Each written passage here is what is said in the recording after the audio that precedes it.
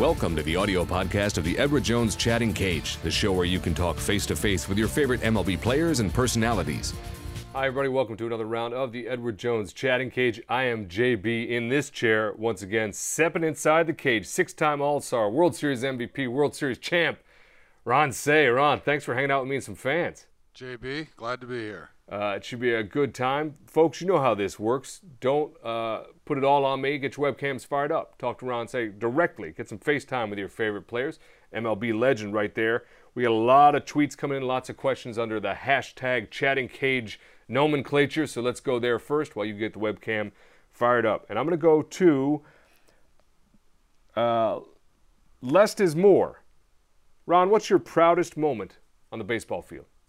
I think it's everybody's professional hope that you can win a World Series and play in that fabulous event. And we did it a number of times, and 1981 was the time that we walked away with the World Championship trophy, and I was one of the MVPs in that series. Absolutely thrilling memory. I have no doubt about that. An exciting time for everybody, for Ron Cey in particular, as he took that MVP trophy home. This is the Edward Jones Chatting Cage. That's Ron Cey. I'm JB. Get your webcam fired up. Meanwhile, Twitter has this to ask from MLB Lifer. Ron, how has the position and the game changed since you retired? 360 degrees. The young players in today, the mentality of these kids is a great deal different than certainly with the players that I played with. The coaching staff is one when you came into to Major League Baseball. Probably had a name in baseball that you recognized, and they made more money than the players coming into the game at that point in time. So there was a great deal of respect, I think, at that point in time. Today that has changed and gone the other way. The young players in today make a great deal more than the coaches in today's game. And they don't know too much about the history and tradition, nor much about the pioneers who came before them. So it's changed a great deal. Change is inevitable. It's one of those things where the coaches now, I think, have to adjust to the players more than they ever have in the past. There you have it, folks. Thoughts from Ron Cey on the change in both the position and the play, and the players and the coaches, that relationship. As we continue the Edward Jones Chatting Cage, a fan joins us right now. What's your name? Where you're from? What's your question for Ron? Hi, I'm Corey from Merrick, New York. And I've been a big fan of yours, Ron, since your Dodgers days back in the 70s. But some question about something off the field, what you thought of your singing and acting careers that you tried back then, and if you had ever thought about pursuing either of those things again. Thank you, Corey, for your questions. Not much, actually. It was all done in fun. Back then we had probably a more direct relationship to Hollywood and the stars than we do today here, but the singing venture was done out of fun. It was a baseball jingle, playing the third base bag and one game at a time. It was done in 1976 on long ball records, and I think we sold 30 worldwide. And outside of my acting career, playing in appearing in a few shows here and there. Columbo was probably my biggest hit, but like I said, it was all done in fun. It sounds like a lot of fun, actually, and I gotta say, part of the Edward Jones fun here at the Chatting Cage is get fans of all stripes to step in the cage and be a part of what's going on. So we appreciate Corey from Merrick asking that question. Ron, that seems like an era, like as you said, things have changed both in baseball but sports in general. That was something you could go do and have fun. And it didn't get, you could actually just go do it. It was something you did in your spare time and people could appreciate it. It seems like that's out of balance now too. You might not have a chance to go do that now. What do you think? Yeah, well, some people asked me, he should get serious and stick to his night job. And anybody who was listening to the music back then should have taken it in jest and understood that it was just for fun and it was nothing more than a baseball jingle. There you have it, folks. Thoughts on acting and performing from Ron Cey off the baseball diamond. We have lots more here in the Edward Jones Chatting Cage. Get your webcam fired up. Join Ron and myself right here on the show. Be in the cage. Get FaceTime with your favorite World Series MVP in Ron Cey. Meanwhile, I will go back to Twitter and let's do it this way. It's pretty simple. Say Hey Kid wants to know, is it exciting for you to see both the Cubs and the Dodgers right in the thick of it here this late in the season? Yes, absolutely. The Cubs are my second team. My family lived in Chicago. My wife was born there and raised there, went to the University of Wisconsin. So it was probably the best place that I could have gone after leaving the Dodgers for so long.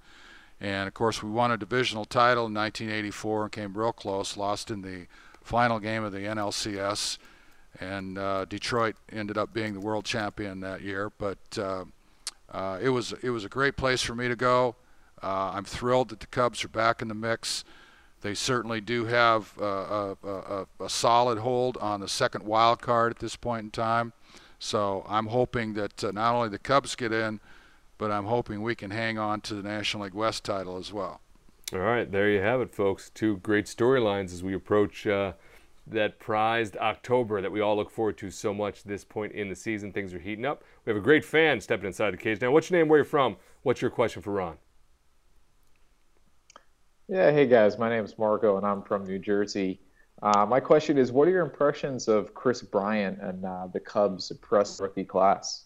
Right now, I did a little Red Bull commercial in his behalf when he was still in the minor leagues, because the Cub fans were hoping that this beginning of the season wasn't anything more than a business move, and that the eligible day that he could be called up was in fact honored, and he then became a starting third baseman for the Cubs. And I think he's done a terrific job up to this point. I think he's got 20 home runs. He's got 70-some RBIs. He's getting used to playing every day. I'm sure that over a period of time, defensively, he'll probably get a lot better. But I'm very encouraged by what I've seen, not only from Chris, but the younger players as well on the Cubs team that occupy important spots on that club, and their hopes for having a team that's going to be in the middle of a number of playoff runs in the future. So he's got a big plus going on right now. Chris Bryant, one of the great stories in Chicago baseball in Wrigley, is exciting, and people are getting their hopes up. Fans are fired up, looking forward to the end of the season, see if the Cubs can do what they got to get done to go deep into October. I'll go back to Twitter while you get your webcam fired up, fans. And let's go to Bobo the Hobo. Ron, who are your biggest role models when you were growing up? Oh, boy. Giant fans are going to love this one. Willie Mays was my favorite player when I was a kid growing up. And we had a situation where I was growing up in Tacoma, Washington, where we had the AAA affiliate of the San Francisco Giants, and a strong backer and part owner in the San Francisco Giants organization, living in Tacoma. He was a lumberman, and the stadium there, the AAA affiliate stadium, was named after him, Ben Cheney. It was called Cheney Stadium. So, being a local kid, I had all these Giants that were now going on to prominence in the major leagues, and I got to see most of them go through there. But of course, at that point, Willie Mays was already a star in San Francisco and previously with the New York Giants. But it took me a while to come around to dealing with the fact that my favorite player was Willie Mays, but was and always has been. And the first game I ever saw on television was a game broadcast back from Brooklyn. It was the Dodgers and somebody else, but that's a little bit of irony there. I don't know exactly how that's supposed to work out, but there you have it, folks. Willie Mays is the answer. I know, Giants fans, the Bay Area and Southern California, definitely taking note of that one.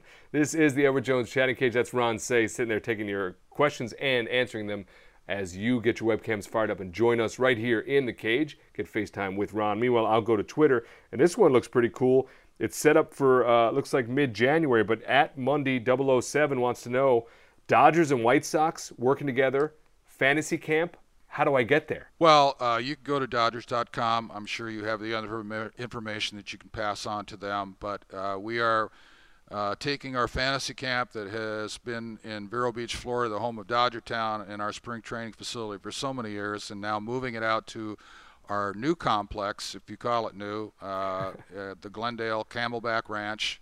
And we're going to hook on with the Chicago White Sox and have a dual camp. And it's from January 18th through the 24th.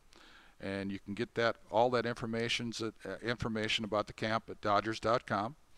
And we plan to have a very busy week. Our group will have Rick Monday, Steve Yeager, Eric Karros, Tom Lasorda, and myself and the moment. And with the addition to add more players depending on how many campers we actually get to come to camp. But we're expecting a good turnout. We actually will have a real World Series of Fantasy Camp. The final game will be between the Dodgers winner on our side and the White Sox winner. So we're looking forward to having a great week with all those campers. I love that concept to actually have a big World Series finale there between the Dodgers and the White Sox. That sounds really exciting. So how big is the camp? What's the goal for, and this is for personally, do you need a host to do anything there at any point? I'm not sure if I understand the host part of it. That was me trying to get to the fantasy camp, Ron, without actually having to sign up for it. But I'll sign up just like everybody else. Dodgers.com. Okay, I got you. All right. I can get out there and call the games is basically what I'm trying to say. Very exciting, though, between that would be good. You're welcome to come. There we go. That's what I was looking for. Awesome. Dodgers, White Sox in Arizona, which is a big shift from Vero Beach. So check that out, Dodgers.com. It'll be an awesome time there in January to go enjoy that. That's Ron Cey. I'm JB. This is the Edward Jones Chatting Cage. Fans have been fired up to talk to you so far. We're going to stay with Twitter. Lots is going on. Let's go back to, I like this one a lot. I know it's a pitcher's question, but I think you can handle it there, Ron. This is Cali Joy 18 wants to know, do you think anybody will ever beat the Hershiser record for consecutive scoreless innings? Well, in baseball, it's always possible. Look what Lou Gehrig did, and look what who came behind that, Cal Ripken Jr. Mm-hmm. You look at the game that I played in 1974 when Henry Aaron broke Babe Ruth's all-time home run record, and guess what happened? That got broke too. So I would say, yeah, there's a chance. Probably not a great one, but it's certainly possible. Outstanding. And before we let you go, this last one, because I think it'll be interesting to hear how you might summarize it. Wrigley Love 45 wants to know, what would Chicago be like if the Cubs do win the World Series?